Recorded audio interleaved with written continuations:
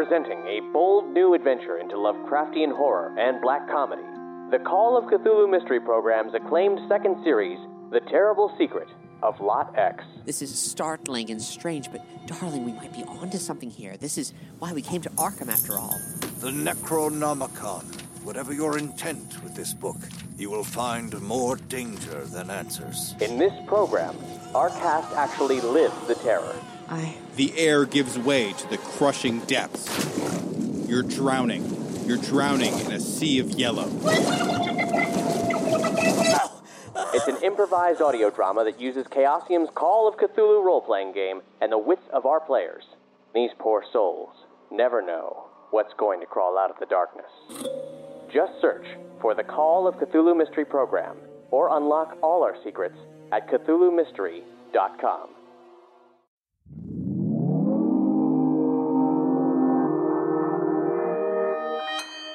Consequence Podcast Network. My friendship to all of you precludes my involvement with any one of you. But if you want to make love, then I do too, and I'll be right there behind you. All in the name of oh, all in the name of oh, all in the name of oh.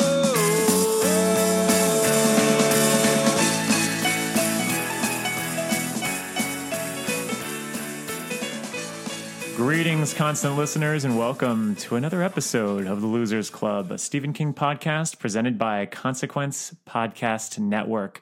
I'm your host, Editor-in-Chief Michael Rothman, and this is a special day. This is a day that we've been waiting for a very, very long time because we're going back to Derry, or we're going to almost go back to Derry. We got finally the teaser trailer for It, Chapter 2, and while that doesn't hit theaters until September 6th, which we accurately stated multiple times in the recent Steamful Tweets episode. We got one hell of a teaser trailer. We're going to be breaking it down for you today, but I'm not alone. And actually, I am alone because I'm alone in the studio, but I'm not alone here on our call. And we have two fellow losers here, and they're all in separate states. And let's go to Tennessee first. Yeah. Hey, it's me. It's Rocket Randall Colburn. I am here staring out at the beautiful mountains of Gatlinburg, Tennessee, where I am on vacation with my wife and several of her old college friends. And we spent a nice day, out in the wilderness, things of that nature, and back now to talk King. Nice. Let me go over to Missouri, or no? Is it Iowa? Oh my God. Iowa City is the name of the town. I know. Iowa. Who is that? This is Mel Castle. I'm in Iowa City, as it has been my wont for a while now. You'll have to pardon my less than mellifluous voice today. I'm just getting over a quick cold. I'm staring at my pets who are trying to dismantle what looks like a bunch of plastic wrap under the desk. So no mountains here, but there's still entertainment to be had in good old Iowa City. I gave my students their final today. My general education literature students had some questions about Carrie on there because we read it this semester. Nice. So yeah, I got some King converts in the classroom. What were the questions? Did they like it? They loved it. Yeah, they really, really liked it. Let me try and remember. One was just about the nature of like the TK gene. There's like a great amount of like weird science in Carrie about how the telekinesis gene is passed down, which I sort of forgot about. And we talk a lot about how it's an epistolary novel like Dracula, which was our first novel that we read. So it's always cool to compare the different techniques in a novel written in the late 1800s and then King's like 1970 epistolary novel. Pretty cool. Yeah, I actually read Carrie in college for women in literature, and it was taught by it was taught by a woman, but she had fully admitted that I was like, yes, I know that Stephen King is a man and wrote this book, but I actually feel that this is a very strong female character and the way that he writes it, and so it was interesting. So we had Carrie right next to Shirley Jackson's The Haunting of Hill House and a few other novels that we did that one too. I just redid your whole course. Yeah, she was really cool too. I think she was Wiccan, so it was. Oh, really neat. Wow! Yeah. Well, Mel, did you tell your students you're on a Stephen King podcast? I told one because she asked me how big of a Stephen King fan I was because she's a huge Stephen King fan. And I said, I'm such a big Stephen King fan that I'm on a podcast. Maybe she does now. I don't know. She better. You should have made it part of her grade. I try to put a very indestructible wall between my personal life and the lives of my students, Randall. I was going to say, one of the guys here is a teacher, and he was talking about like various things that his students have found that he's done online, you know, like nothing too bad, but like old YouTube videos and stuff. And it just made me think about like the horrors that my students would dig up if I were teaching these. It's a lot. If you Google me, my Twitter account comes up pretty quickly, and like I don't know, I swear on there. Yeah, we swear on here too. You also always. I sure fucking do, Mike. You're also always posting videos of you like beating up animals and stuff. So yeah, that's true. Yeah, but never any animals that I know. They're always strangers. Well, I just remember in the Cujo episode, you're like, I just recently put down a dog and cut off its head, and I kept the head. So if you that's all listen on to our public Cujo record. episode, listeners, you'll find that that's a blatant exaggeration. Yeah. It's true. Yeah. So should we start with the It trailer? We have a few things we're going to discuss today. Yeah, let's do some house chores first. So basically, we got two stories that we want to basically just discuss real quick before we get into the main event, which is obviously It Chapter 2. But there are two big things that happened in the past few weeks that since you've last heard us. The first, number one, yes, the first is Salem's Lot. We're getting a Salem's Lot movie. Mike, you don't sound too excited. Well, I don't think any of us. No. I mean, no, that was a lead into some opinion. Yes.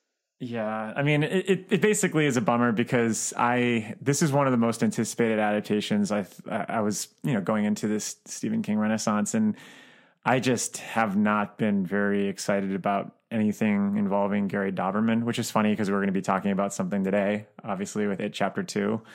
Involving Gary Dauberman, but The Nun is awful. Just really, really bad. And ugh.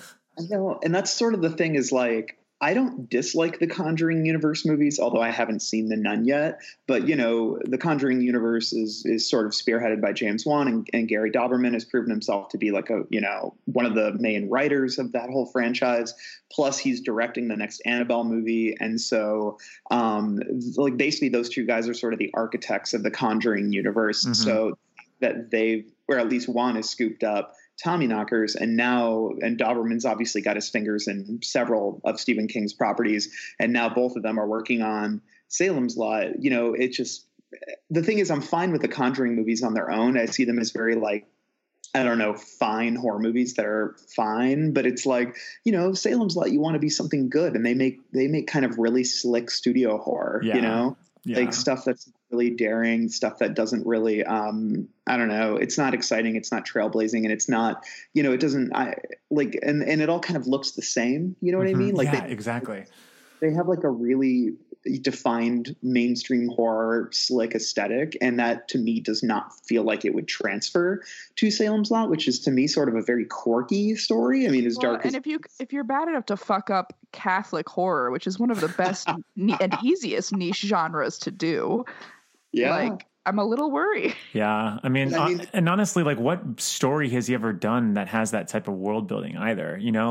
We had joked around last year when he was talking about adapting It Chapter 2 and about, oh God, it's just really hard to like bring these characters together. I'm like, how is it hard? You literally have the blueprint like in the book to get these characters together. So yeah. And the structure is like actually fairly easy. Yeah. Like it's hard to bring them together. Like, you have the blueprint, but then it's not like the structure is complicated. They're all called back. You know what I mean? It's not that hard. And so, the vampires are going to be all CGI'd and just like, exactly. And I guess that's just the bummer is I really want, I want there to be a lot of personality and character to this. And if I have a problem with Dauberman's work, it's that he just doesn't, his writing is very by the numbers and very, beat driven.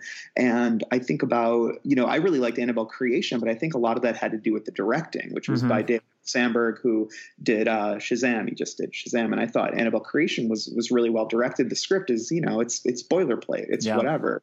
It's taken out of kind of the modern horror playbook. And I guess this is, something that we can touch on more in a little bit, but I guess for me, I guess my Doberman real test will be with It Chapter 2, because the first movie, I feel like we gave it a lot of grace, and I think some of the best parts of it came from Cary Fukunaga's script, that we had. Well, and if you want to talk about slick studio horror, like I feel like my opinion of It Chapter 1 has sort of fallen the more times I watch it, because it is it's got the same sort of slickness to it, and the virtues that it does have come from the surreality of the source material and the script, as you were saying. Yeah, well, I feel like they did the characters right, but I feel like a lot of that probably came from Cary Fukunaga's draft. Mm-hmm. And so what I'm curious about is if Doberman handled this script on his own. So I'm curious if, can he pull this off? And and I guess like The Nun is one thing, but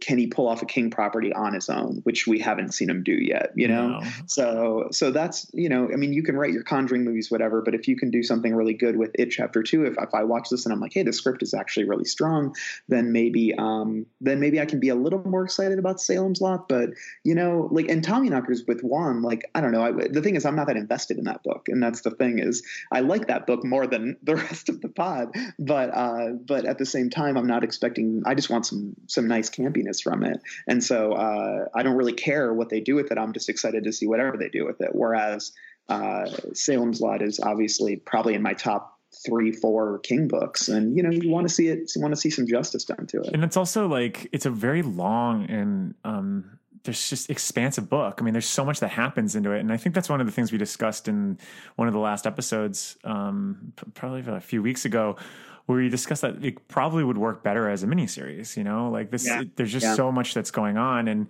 I think the idea that we've never really seen him work with such an expansive world is a concern. And also the fact that I guess if he has the blueprint, and like you said, we're going to see with It Chapter 2 with how he's going to handle source material. Awesome. I'm very excited to see how that goes.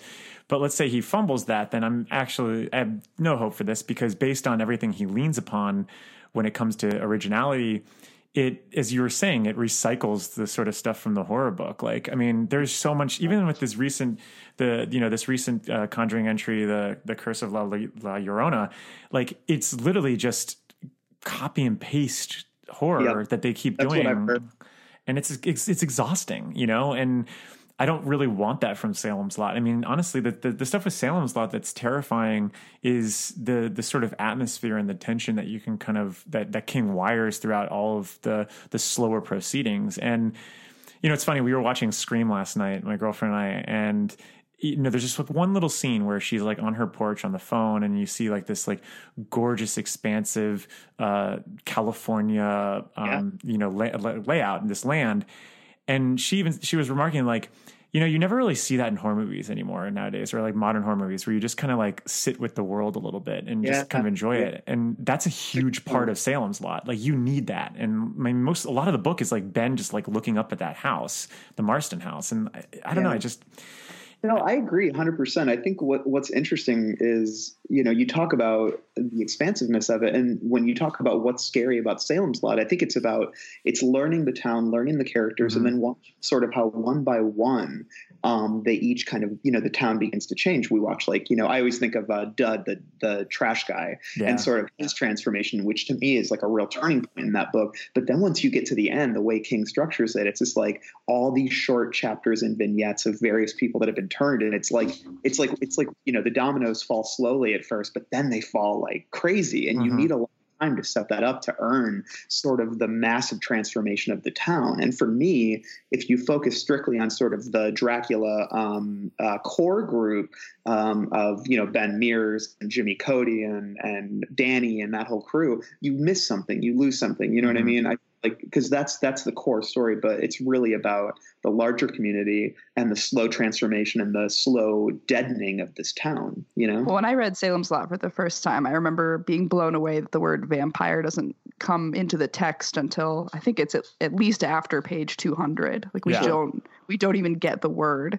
And then, of course, the vampires themselves are subversions of the sophisticated Dracula-like vampires that are populating literature more than these like very monstrous, Fright Nighty types of vampires. So I'm hoping that maybe the monsters themselves will help to lend originality. I mean, $100 says you could take the the poster of the Nun or any screen grab of the Nun and just put vampire fangs on it. Like maybe if you even Photoshop the ones that are in the Toby Hooper version. It's Annabelle with vampire fangs.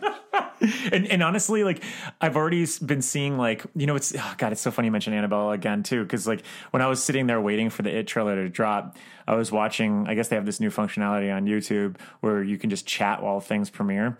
And I was watching people's reactions and someone was just like, hope we see Annabelle in this. And I couldn't tell if that was a joke or if that's real, you know? It'd be like Salem's Lot tagline, Annabelle's out for blood.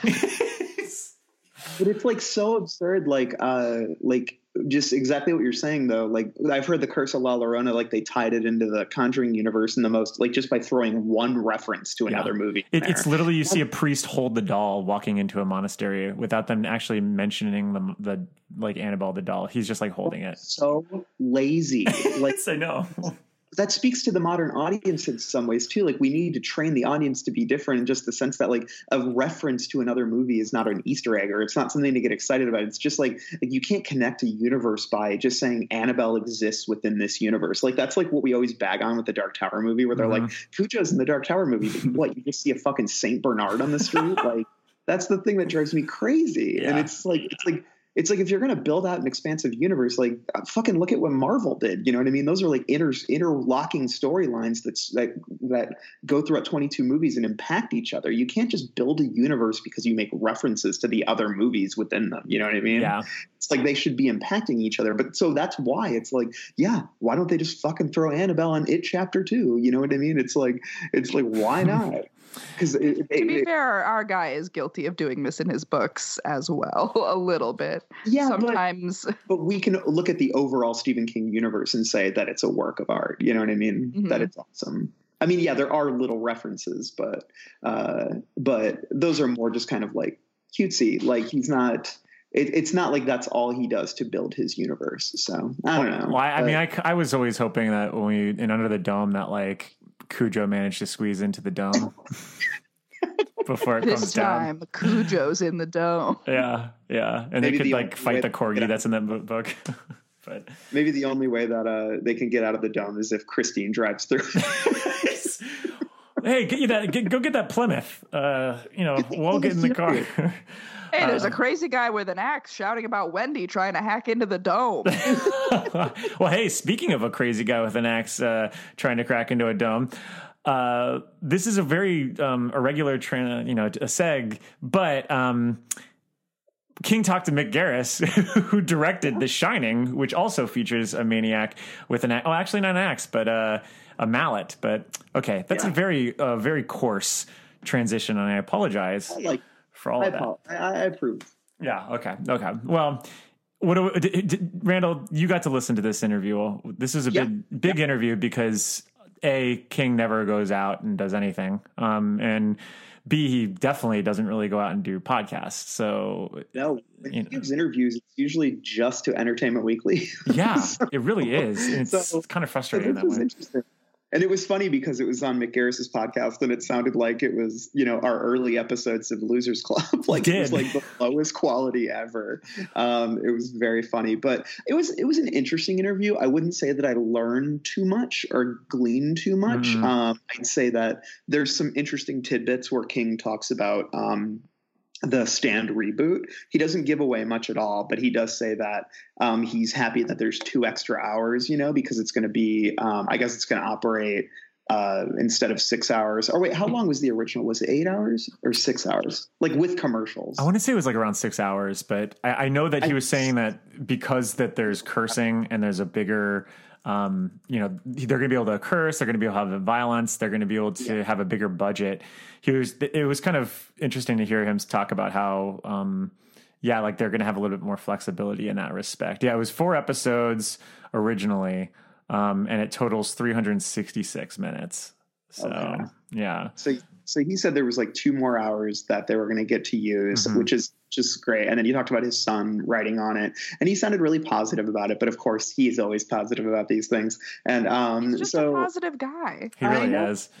But I did love that you could hear and I mentioned this on Twitter, but I love that you could hear his like house sounds. You could like hear the wind chimes in the background. So I just imagine he was like drinking like iced tea like on the porch or something like that, eating a mayonnaise and butter sandwich or whatever the Gross. Yeah.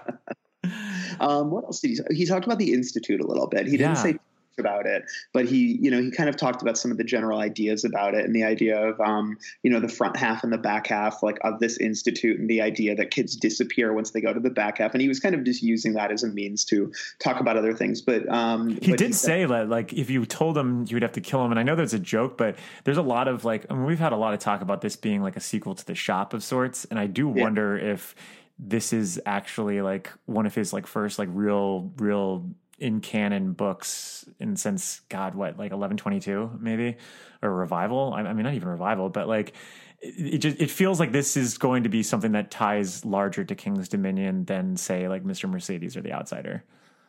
Yeah, he said there's a lot of moving parts in the book, and that he kind of mentioned that it was a kind of a bigger ensemble, and I think he said it jumps around time a lot too, which was interesting. So yeah, so it'll be interesting. It sounds like a very ambitious book compared to his last few, and yeah, I'm looking forward to it. I think that should be great. I wanted him to kind of I don't know. I was kind of hoping for a few more.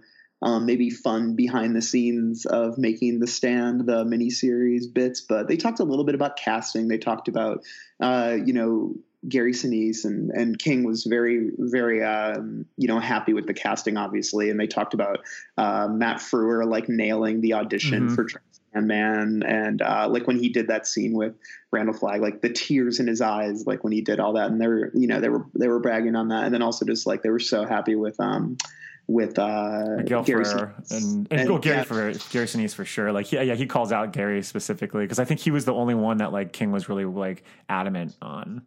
Yeah, and hey, that was a good performance. It really is a good performance, and even though we didn't get to see a little rock and roll from Gary Sinise, but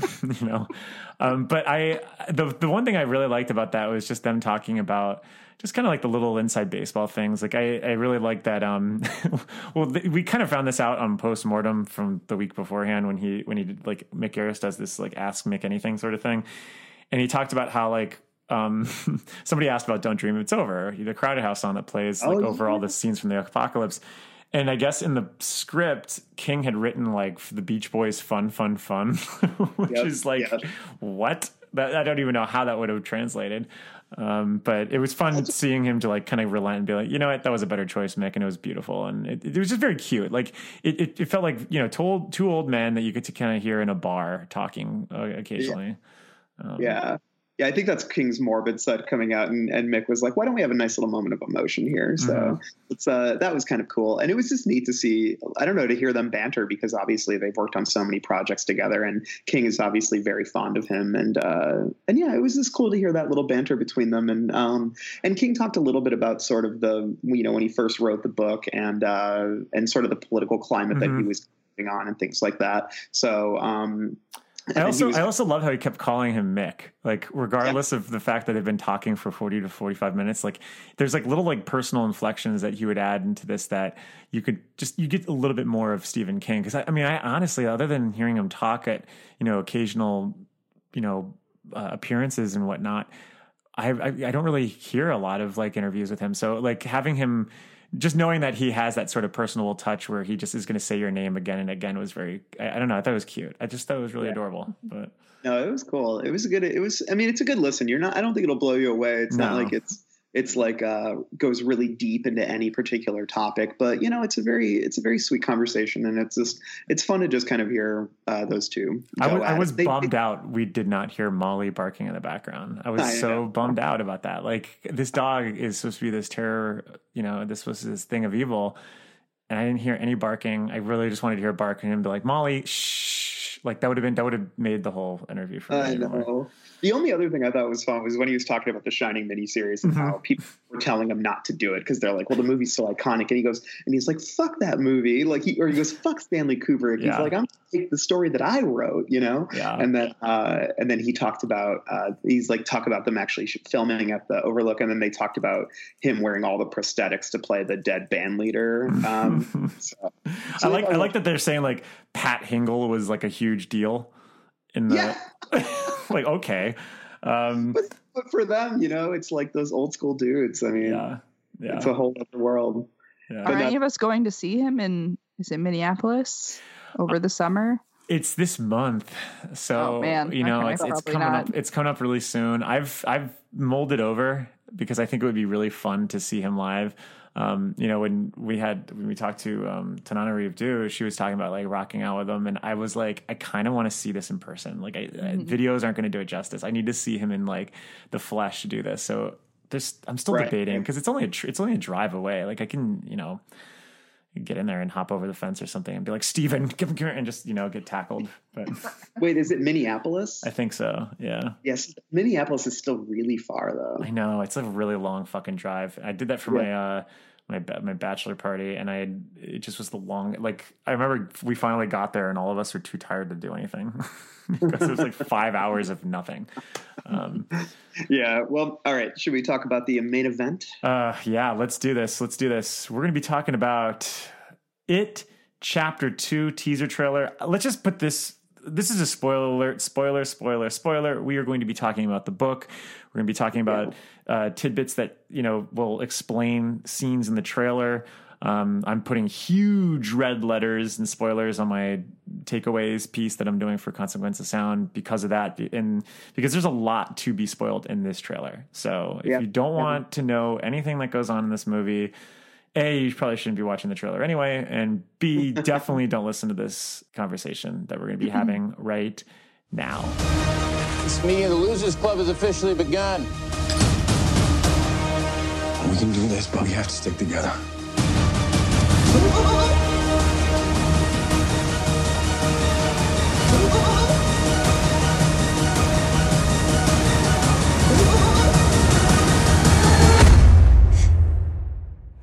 Okay, who wants to kick this off? Well, I guess I'm curious, like, what was maybe a good way to kick it off is like, what was your first reaction upon watching it? Like, when it finished, how did you feel? Mike, or Mel, why don't you start? Yeah. I like the structure of it. We open with a drawn out actual full, well, not full, but a slightly cut scene with Beverly and Mrs. Kirsch. And then once we know what we're about, we get a couple abrupt flashes, and that's it. Yeah. I'm into that as a trailer structure. I agree. I'll say the thing is, like, at first I was texting with you, Mike, and everybody, and I was a little bit like, man, what are they doing showing a whole scene here? But along the same lines, I'll say that it really felt fresh just in the trailer structure, because I feel like trailers have really become sort of repetitive these days.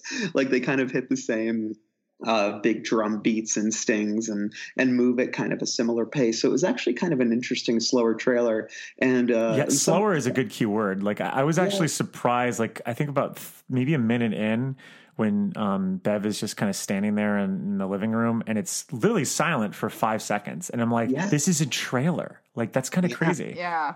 Well, it reminds. And that's why I was so mad over text when I was like, why don't they fully commit to this? Why are they flashing back to child Bev and ruining the whole conceit of this as a slow burn, full scene, live in the moment trailer? So I wish they had committed to it more fully. Well, it just makes me think of like when I do write up trailers, like when I wrote up like, Spider-Man Far From Home trailer, or like when I wrote up the Ari Aster's Midsummer trailer, they do those things where it's just like boom, boom, boom, boom, boom, boom, boom, with all these different images. And you're like sitting there pausing and trying to get a look at what that one flash image is, so you can get some kind of thing. And there was some of that at the end of this trailer, but it was kind of neat to just kind of be able to live in a scene for a little bit. And so while at the one, and a lot of our viewers, I was reading a lot of the Instagram comments on it, and a lot of viewers were a little bit annoyed at this idea of like, this could feel like a spoiler, this whole scene. And I mean, but the thing is, the trailers are spoilers nowadays. I've just come to accept that. Like, totally. So too much. And so I kind of enjoyed that they just kind of lived in this one scene. And I'd say that scene was a good choice because not only is it a beloved scene in the book and one of the scarier scenes of the adult section of the book, it's also one of the more effective parts of the miniseries. Like, because the second part of the miniseries is pretty rough. I think we can all agree. But the most effective one is the Mrs. Kirsch scene, and I still find it effective to this day. And so I'll say that I thought this was a good one to lead with, and I thought that it did a nice job of showing both how it was, still adhering to and honoring the book, but it also had its own like Andy Muschietti touches in there, which we can absolutely talk about. Yeah. I mean, on second, go ahead. No, go for it.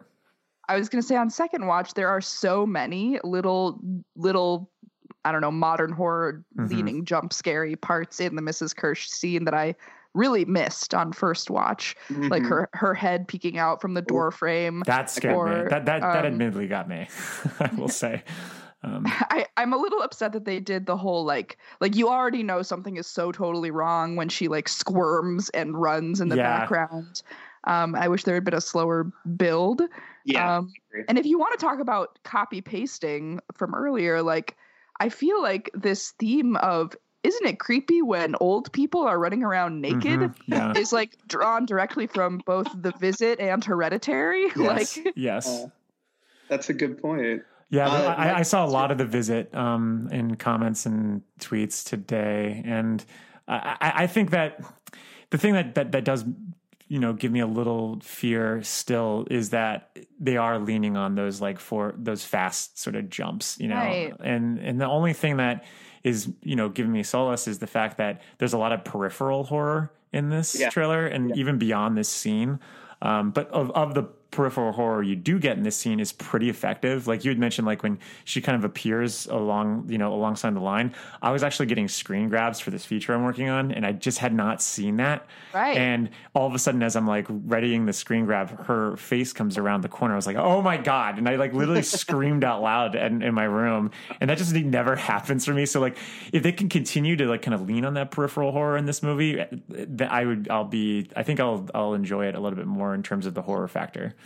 Yeah, especially because, if there's one thing I think we all, when it comes to the original movie, we were annoyed by the CGI, definitely. That was something that really bugged us. And I think it was also sort of the fast-moving, like, screaming horror, which is what happens at the end of this trailer. And so I guess, like, my hope is that is obviously we're still going to get some of that, and that's very much a Muschietti thing. If you watch Mama, he does similar bits in that.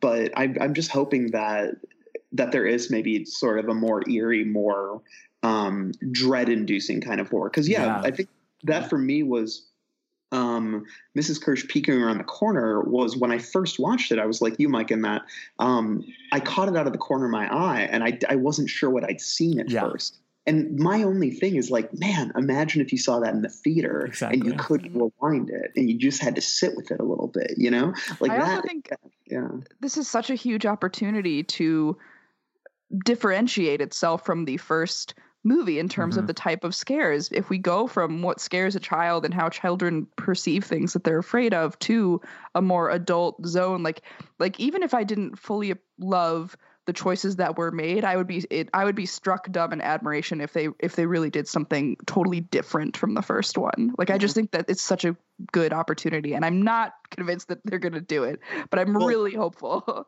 Because when you think about like a studio saying, "Hey, do what you did in the first one," because that made money, you know what I mean? So the hope is that they would stylistically differentiate it, because there is some of that in the book too. And it's like the best part when things get a little grimmer and just different as adults. Like I love that. Yeah. How much time do you think they're really going to take before the losers all get together? Hello, this is Jason, co-host of the All 80s Movies podcast, with a message from Factor Meals. Warmer, sunnier days are calling. Fuel up for them with Factor's no prep, no mess meals. Meet your wellness goals in time for summer, thanks to the menu of chef-crafted meals with options like Calorie Smart, Protein Plus, and Keto. Factor's fresh, never frozen meals are dietitian approved and ready to eat in just 2 minutes. So no matter how busy you are, you will always have time to enjoy nutritious, great tasting meals. With 35 different meals and more than 60 add-ons to choose from every week, you will always have new flavors to explore. Treat yourself to restaurant quality meals that feature premium ingredients like filet mignon, shrimp, and blackened salmon. Head to factormeals.com/80smovies50 and use code 80smovies50 to get 50% off your first box plus 20% off your next month. That's code 80smovies50 at factormeals.com/80smovies50 to get 50% off your first box plus 20% off your next month while your subscription is active. I mean, it depends on how long the movie is. Like, if I see that it has like a 2.5 hour running time, then maybe I might. It's going to be long. It's going to be at least as long as the first one. How long was the first one? It was pretty long. I think it was around 2 hours and 10 minutes. Let me look real quick. Oh, okay. Yeah. I mean, I figured that, I don't know. I figured they maybe give them 30 minutes separate, 30 to 40 minutes probably, I would imagine. And then. And yeah, it was 135 minutes. Wow. Oh, okay. Yeah. And so I hope that they give it a little bit of time, because I think, if they want us to care about the lives they have outside of Derry, I mean, if they want us to care about Audra, which I think is the book does a pretty decent job of it, but the miniseries did not. No. And if they, they might cut Audra. I wouldn't be surprised if she's not in this at all. No, she's in. They cast her. Oh, really? Yeah. The actress from Teeth. The actress from Teeth is going to Jess Weixler. She's going to be in it. So, and they cast a guy to play Beverly's husband, right? Tom, I believe that. Yeah, Tom's cast also. Will Beinbrink is playing him, and honestly, Will Beinbrink. I hope that they lean into those storylines, because they kind of excise them a lot in the miniseries, and I think that they can be really effective. I love the idea of the outsiders coming in and being like interwoven into Pennywise's sort of web. That's very interesting to me. Well, we definitely see the bruises on Bev's arms. So she's been Tom. That's obviously going to be attributed to Tom. So that's a good point. I didn't catch that when I watched it. You had mentioned that you can see bruises on her, which is creepy as hell. And I think that's I wouldn't be surprised if they spent some time with, her in Chicago, or wherever they change it to. But I mean, that's my thing, is like, those scenes, they happen early on in the book, and they're really key because you really do get into the characters and gets insight into the characters. And I think if Dauberman's smart, he'll have leaned on that for this screenplay to kind of, because I mean, honestly, there are the same characters, but they're not really, No. Right? And I hope we open with Stan and his demise. I hope we open with, as a direct contrast to the weirdness of Georgie, like this more adult, controlled, weird, dramatic thing. Like, I think that would be great. Yeah, I mean, I think it's going to be between Stan and Adrian Mellon, I would imagine, right? Yeah. That's a good point. And they started the miniseries with Stan, and I believe the book starts with Stan, or at least somewhere around there. So I could be wrong, but so they might switch it up by doing the Adrian Mellon story, which I can foresee being, because it's one of the scariest parts of the book, and I can foresee it being really terrifying here. And then it's just wild that they have Xavier Dolan, who's like, wunderkind, little. He's like 27, and he's like made like 4 movies that have all been critically acclaimed, but he still acts. And so, yeah, I think it's kind of neat that he's in this movie, and I'm curious to see how they're going to manifest that character. We don't get any glimpses of that, although I think Justin said that we see the bridge, right? We do. Yeah. Yeah. Because we see all the balloons coming out from under the bridge, right? Yeah, we definitely are going to have that scene. They've cast bullies with the Adrian Mellon sequence. Right.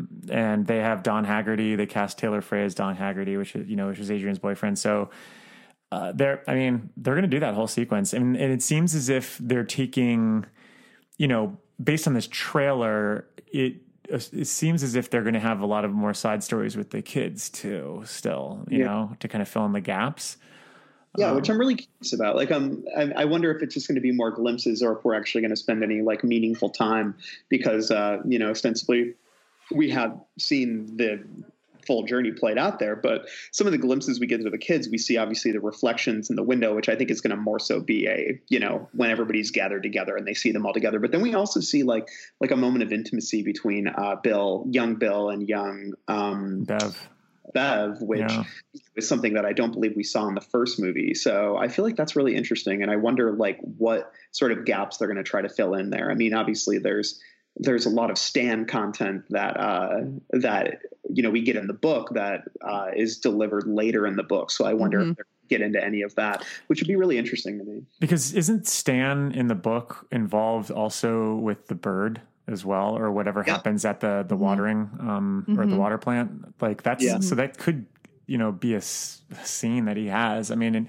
I do wonder if there's just so much you can do with these adults because they are really just windows to the past. So if anything that they didn't get from the first one, they could easily just go mine back in the other one. And one thing that, Caffrey had pointed out in the text was that it appears as if they are going to be using some stuff that they didn't use in the first one. And one of the things that's really kind of jarring is, at least with Pennywise, is, in the trailer, we see Bill Skarsgård like tearing off his face. Yeah. And that ties into the portrait of, Pennywise the dancing clown. And, back in 2017, Bill Skarsgård said that, this is what he told Vulture.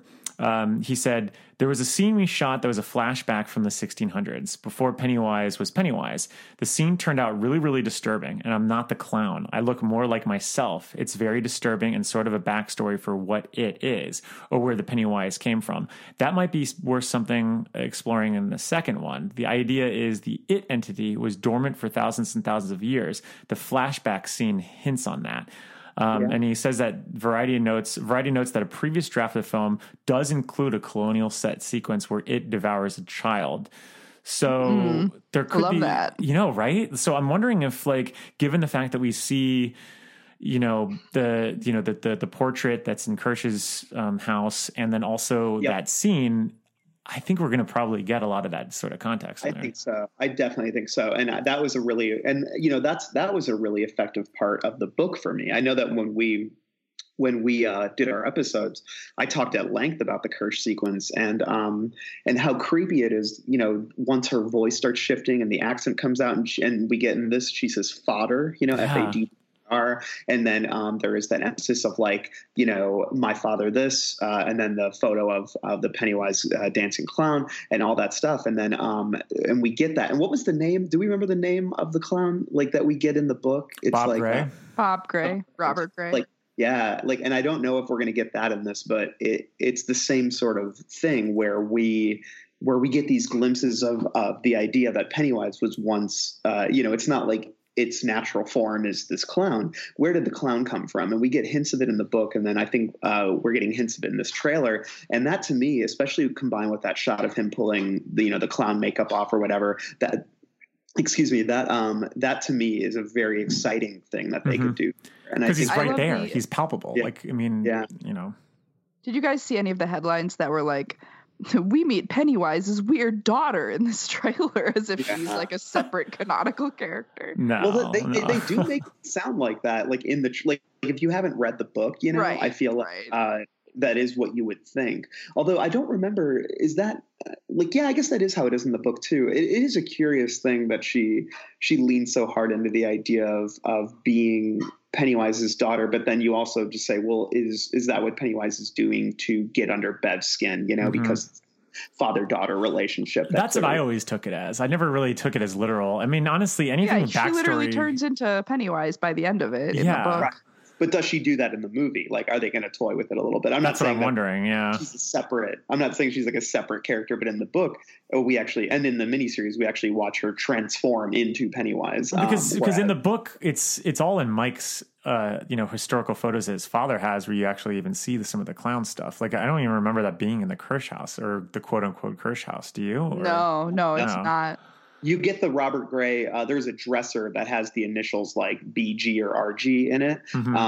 So there is that connection, but I don't remember there being photos at all. Which is really creepy, the name Bob Gray, when you actually think of it, because Albert Fish was like his pseudonym.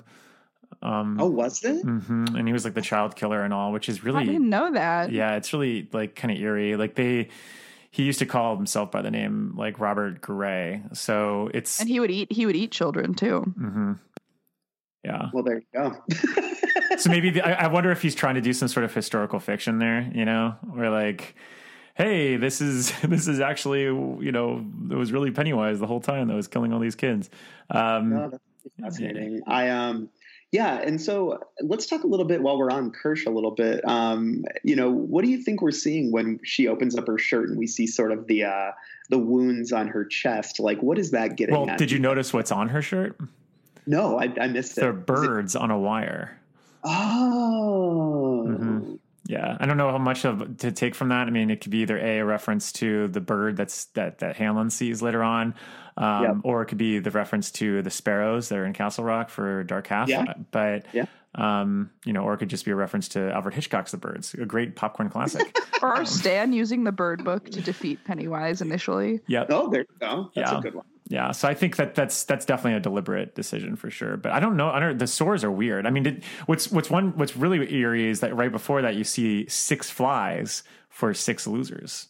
Yeah. I noticed some of our commenters pointing that out. Yeah, I don't know if there was any meaning to it. I guess maybe it just harkens back to the book where she starts to sort of like depreciate sort of in front, like just starts to rot in front of Bev. And so, has anyone seen The Faculty? Oh yeah, Jon Stewart. Yeah, well, do you remember when that scene where like the old lady like can't handle being abducted or assumed by the aliens because her body's too frail and can't handle the dehydration? It like reminded me of that sequence for some reason. No, actually that makes total sense. Yeah. It reminds me of Eddie's leper too. Like it looks similar to what's going on his skin. Really? Yeah, that's really neat. Or it could even be like, you know, leftover wounds from the losers the first time. Like it's a sensitive spot for Pennywise. Yeah. I thought it was really creepy that maybe this is just stupid of me, but I thought it was eerie that the postcard still has blood on it, considering the blood isn't really supposed to be there, you know, and like it's you would think that like if Pennywise was defeated, maybe the blood would go away finally, but it's still on the postcard. It's still stained. Yeah. I was confused that they didn't show us the gross tea, the blood tea. Oh, the shit tea, the shit water in the book. Oh yeah, right? Sorry, it's shit.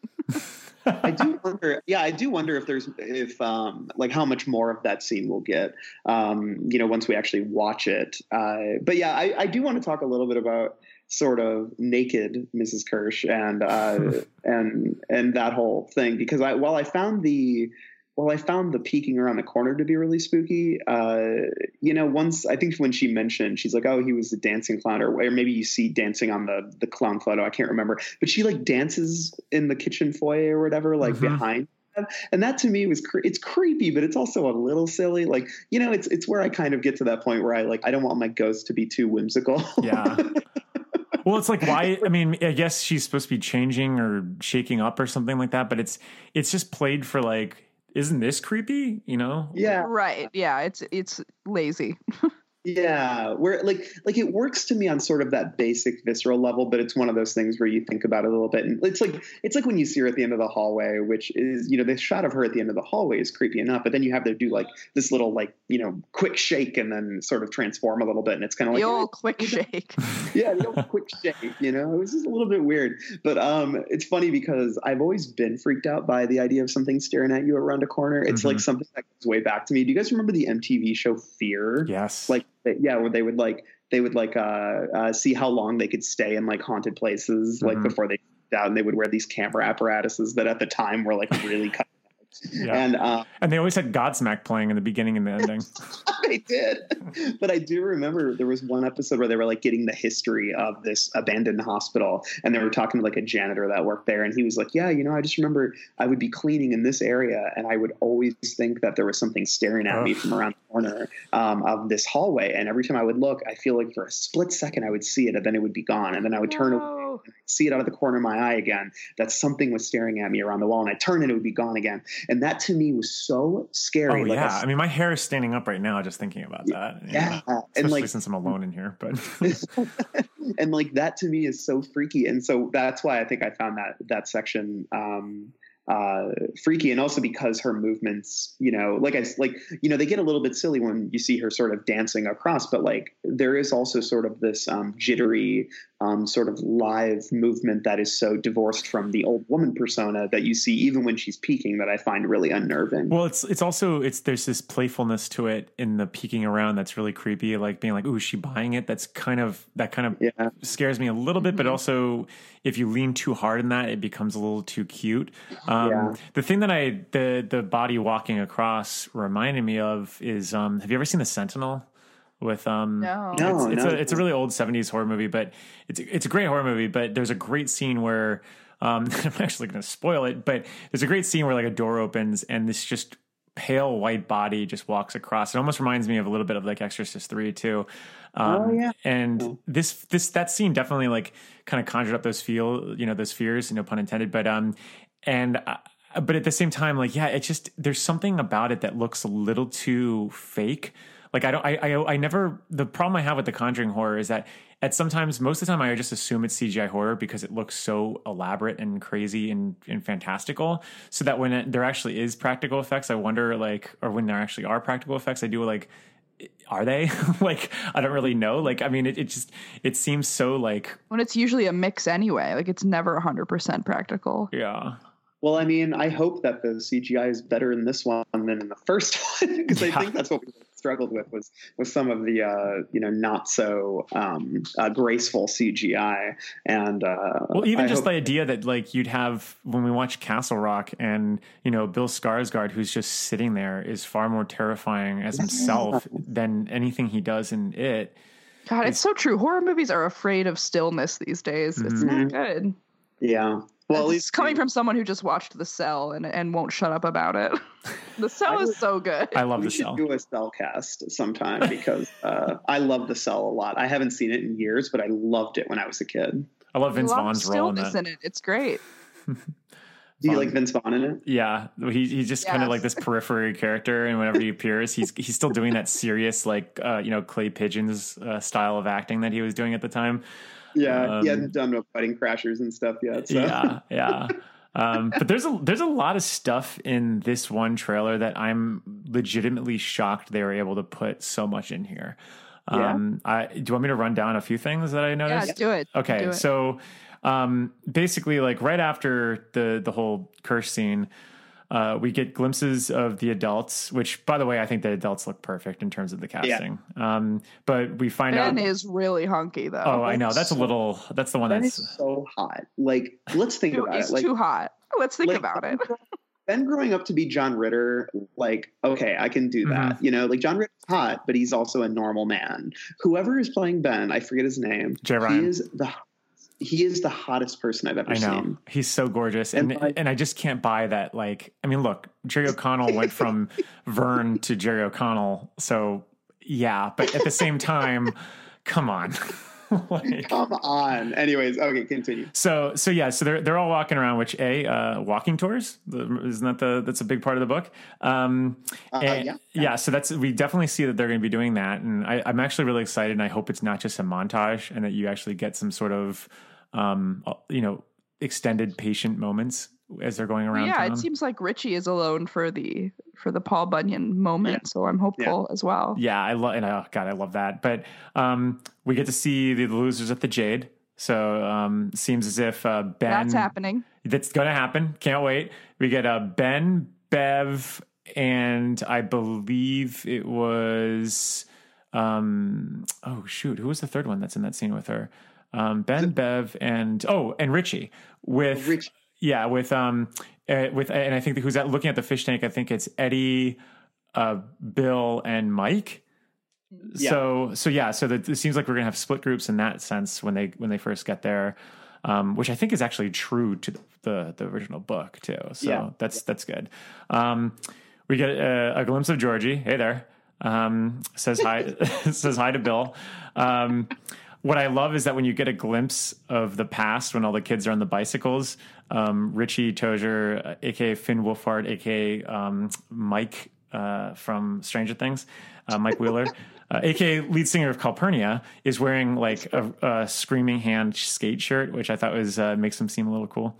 Nice. You had mentioned, Mel, the scene with Richie seeing Paul Bunyan. If you look behind him, everyone's also staring at Paul Bunyan and in frozen terror in a way, or like seems like as if they're frozen, kind of like the shots that we had in the first one where you could see like the librarian doing that weird grin.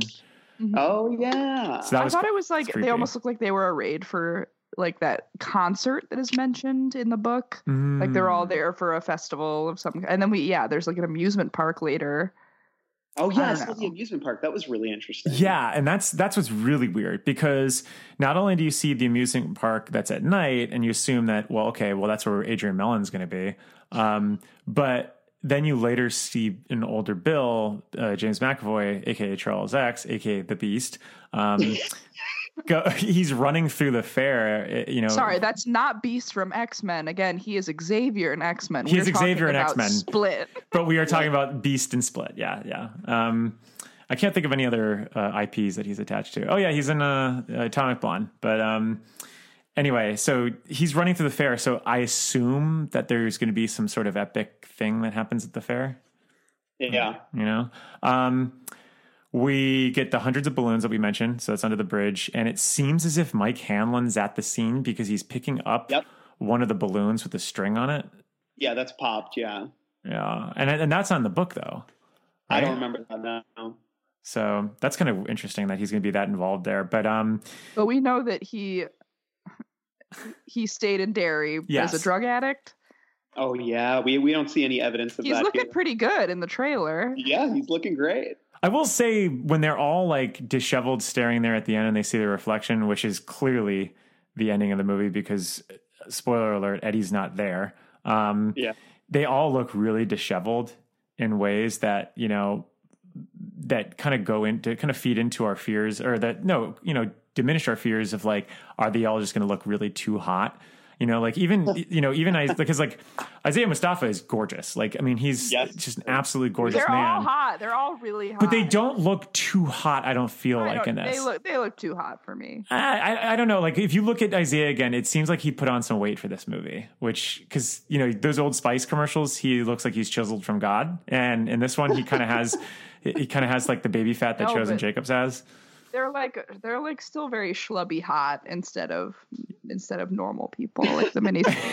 Well, let's just say that Bill Hader doesn't look like he has his shit together like he does in Barry, like in terms of his haircut. Let's just say I would fuck both in. I would absolutely sleep with Bill Hader. But all right, so we get to see that Paul Bunyan's back.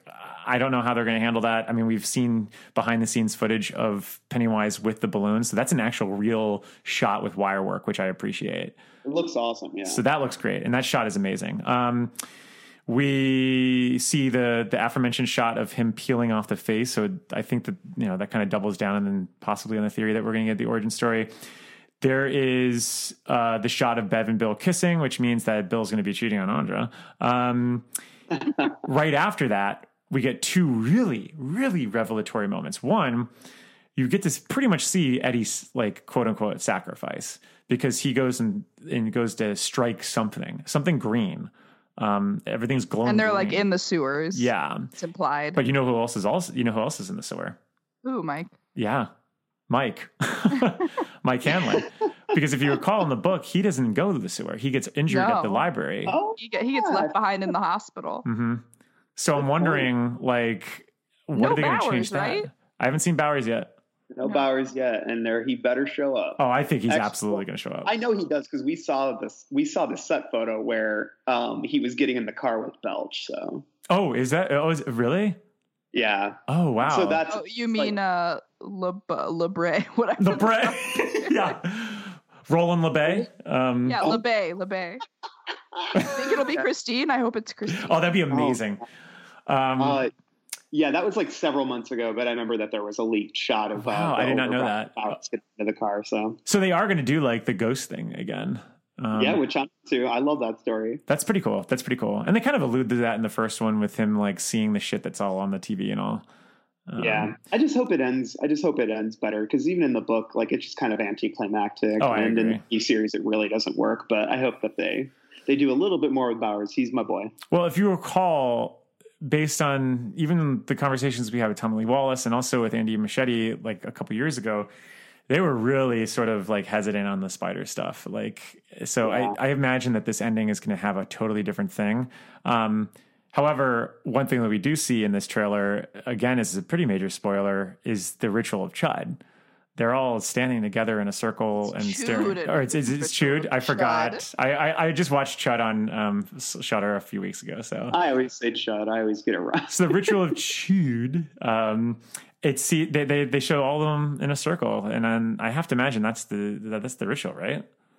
Well, I mean, it's broad enough that you never. I feel like you don't know, but it probably is. But wasn't there some scene where they all stood and held hands like that in the first movie? Yeah. They might just be Could be anything. I wonder if they're going to do the smokehouse and like see the origins, or I hope they do. I love. Well, they are definitely one of the scenes I just skipped over by accident was that we do see Pennywise jump out of a vent in what looks as if could be the old ironworks or whatever that building was that Mike said his parents had burned down into.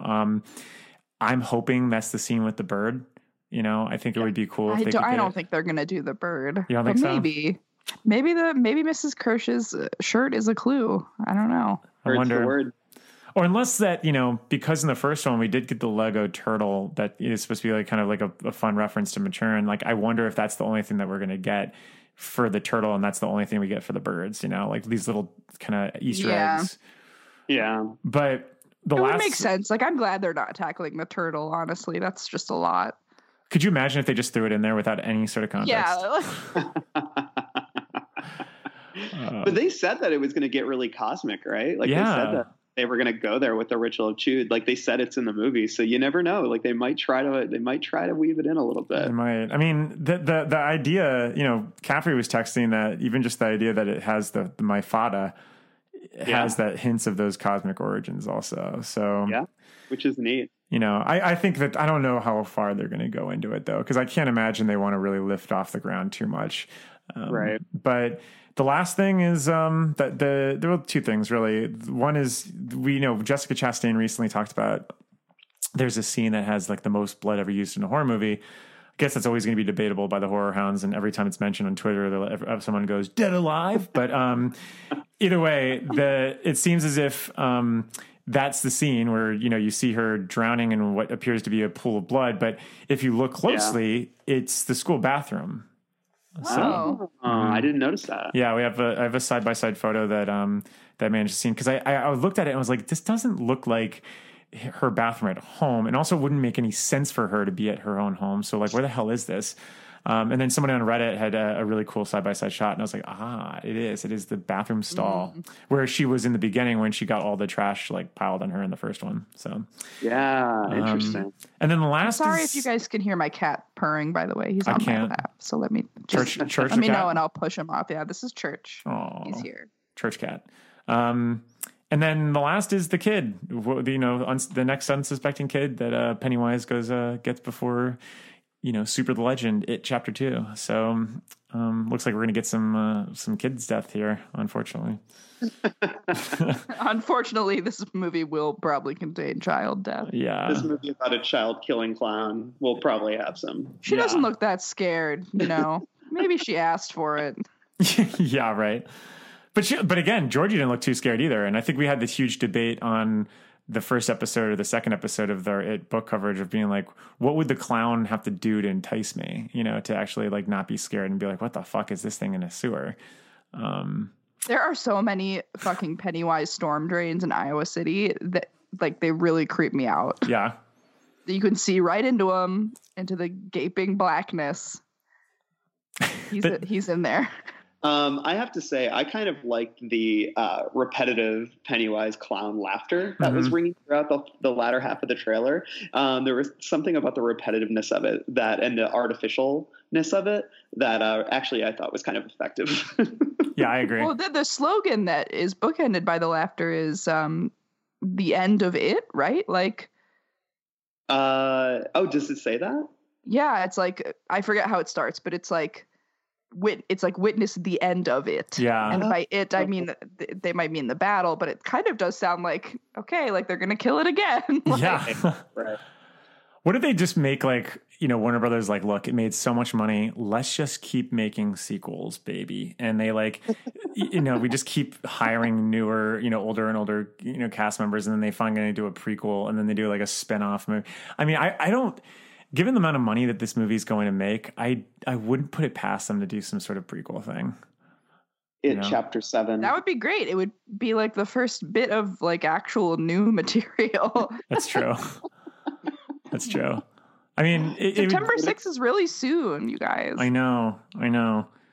What about the lack of Stan? Wait, what? What about the lack of Stan here? I mean, he is going to be dead, but it is kind of weird that we see him as a kid, all the way in the back, but it's kind of weird that we don't see him at all in this. Well, he's only in one scene. Yeah.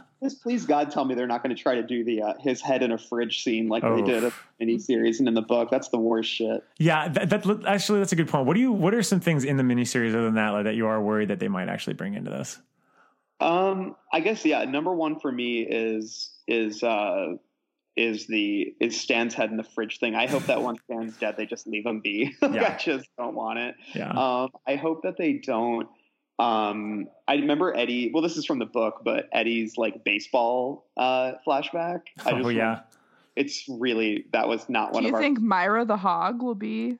Oh God, I hope not. Just let him live on it, because then in the miniseries you had his overbearing mother who he lived with. So just let Eddie be let him live on his own. you want something weird that I just saw right now.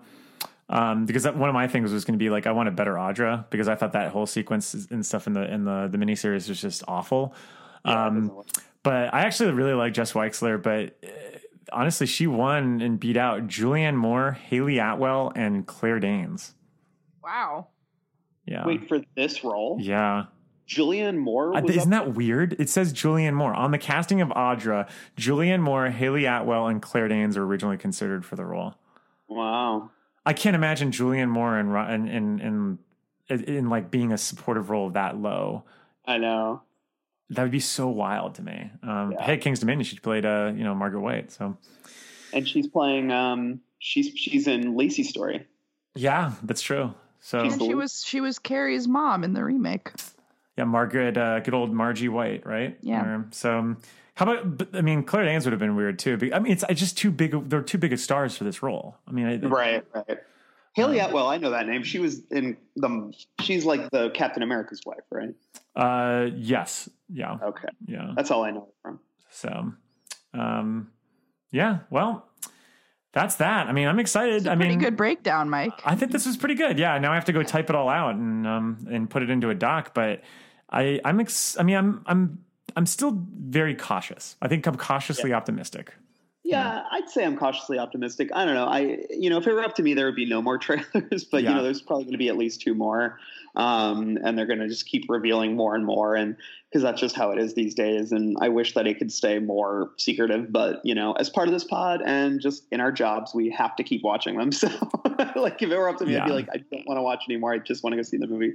But based on this trailer, I think, because I think that, and Justo especially feels this way, which is just, expectations are fairly low because we're not sure how much we trust the talent behind this, because I think that it was nice having Cary Fukunaga as sort of an early guiding hand with the first movie. And I think Andy Muschietti has talent, but I'm not sure I fully trust him with this huge property. And then Doberman, obviously, we're a little bit jaded with. So we'll see. But the cast is great. This footage looks pretty good so far. There's some really striking shots. Mm-hmm. I mean, I love that shot of Pennywise over the Paul Bunyan statue. So, I think that there's a lot to be optimistic about. And, sign me up. What about you, Mel? I'm just cautious. Mm-hmm. I feel so burned. I feel burned by Pet Sematary most recently. I'm very willing to be surprised. It's not like I'm not going to go see it, Right. But even the stuff that I liked in this trailer on rewatch, I was like, oh no, they did do something to kind of poke a hole in that. Oh, they did do something to poke a hole in that other thing. Yeah, I don't know. I think it's going to suffer from what we're predicting it will suffer from. But I'm very open to being proven wrong. Please prove me wrong. It's interesting you mentioned the Pet Sematary thing, because I've been thinking about that a lot lately. Doesn't that feel like it already came out 4 months ago? Yeah. God, I hated that movie. Yeah, I mean, I've sat on it a little bit more, and there's still aspects of it I really do like, and I appreciate some of the stuff that they're trying to do. But yeah, I mean, it's definitely like I need something like really solid in this King Renaissance right now to kind of bounce back a little bit. Right. Yeah. I mean, what else? What do we have coming out? Like we got Creepshow, which is I'm really excited for. Castle Rock season 2. Mm-hmm. And then Stand. And then Stand until next year probably. Yeah, because they're still not done casting King's Head. So no, and that's kind of interesting. You said that they have been casting. So there are people that have been cast. I'm saying it right here. I put it on Twitter. I want Devon Sawa as Stu Redman. There's no way in hell. Remember that episode where we were supposed to talk about casting and all we did was say David Boreanaz? Yeah. Watch that actually happen. If that happens, oh God. Well, that's what I was saying. It's like CBS talent. Like, what are you going to get? I mean, I'm hoping that because it's CBS All Access and, TV's cool now, that they can get some good people. But I'm still putting my money on David Boreanaz. I would much prefer Devon Sawa. Yeah. I mean, oh God, I'd love to have Sawa. And then also Dr. Sleep, which by the way, I loved in the interview when he talks about like, they called me up and they said, they want Ewan McGregor as an old Danny Torrance. And I said, sure, go for it. When I was like, what if he insisted on someone from one of his shows that he likes on like, what's that show that he likes? The Promise or whatever it is. He wants Mark Paul Gosselaar from Passage. Passage, that's what it is. Yeah. Oh my God. Or like, Titus Welliver from Bosch. Or if they wanted Hugh Laurie at the height of Chance fame. That is true. Would have happened. Oh, shit. Chance. Hey, Hugh Laurie would be a great... I agree. Which one? Glenn. Yeah, he would actually. Damn. Oh, yeah. I actually hope that happens. Well, we could probably have a casting session coming up soon with that because I imagine that's going to be coming out within the next month or two. Yeah, they'll probably announce some of the main names within the next 2 months, I would say. Yeah. And main names is, Maine is in the state of Maine. But for any. Yeah. Well, I think that about wraps it up for this week. Thanks everyone for being able to take the time. And this is one of the earliest recordings we've done in a long time. Yeah. It's very nice. Yeah. It's very nice. But we're going to be back next week when we talk about the dark half of the movie. Yes, we've been hyping this movie episode for, I think, 3 or 4 weeks now. You've already had a chance to learn about the score before we talk about the movie. But we're going to be back with that. And then we have a bunch of really fun episodes coming up. And in addition to what's the next book that we're going into? Four Past Midnight. Oof. Which episodes are you on again? Library Policeman and Sundog, and I've been reading them this weekend. Nice. And I'm on Secret Window. Me too. Yes. Nice. With Johnny Depp. Man. I'm very excited to know that episode because that's one of the few where I prefer the movie to the book, and even but the movie is derided. So. Well, I'm excited to watch it again too because a fun little anecdote. I remember when it was out in theaters, and I was so bored in South Florida because I think it came out around spring break of college for me, and I just had nothing to do. Like, it's one of those nights where like you have all this time, nothing to do. And I remember my girlfriend at the time was like, "Ooh, there's this new Stephen King movie that's out," and I was like, "Oh, which one is that?" "Oh, Secret Window with Johnny Depp." And I remember thinking like, I like Johnny Depp. I like Stephen King. I like horror movies. I have nothing to do. I have no interest in seeing this movie. And then I think we went and like, I was dying. It was just so boring and not good, but whatever. Yeah. I think I saw it multiple times. Were you a big fan? I don't remember anything. Do you have it on DVD? I've talked about this on the podcast before. I only remember the last shot of the movie and how it spoiler alert, the movie ends. It's blackout on him biting into a big juicy piece of corn. Yes. Yep. That's all I remember too, honestly. I think of corn all the time, even though it has nothing to do with That's what I see before I fall asleep at night. Do you have a poster that like, like when Blockbuster used to have those posters up, like coming soon to DVD or video cassette, like right. that do you have like one of those old promotional posters that's like kind of torn at the bottom? Oh yeah, it's just stashed away. Yeah. Hanging up over the bed. Yeah, you should. Oh, that would be great to get a Secret Window poster. I'm actually going to see if I could find one on eBay to get for the office. Like, why do you have a poster of this? Well, anyway, thank you so much. Please, please, please rate and review us on Apple Podcast, on Facebook. Give us a review on Twitter. You can't really do that, but just hit us up on Twitter. We really, really appreciate that. And we what do you call it, Randall? Fresh content? Fresh content on every channel. We bring it. Yeah, we got it all there, and especially on Instagram, where I unloaded all of the screenshots that I took of the New 8 trailer. So we got a lot there, and we're going to be having a lot coming up, and including some opportunities that you're going to be wanting to know. But until then, long days and pleasant nights. I got some hot friends. God, I got some hot friends. I got some hot friends. God, I got some hot friends. But you know you want somebody to treat you good.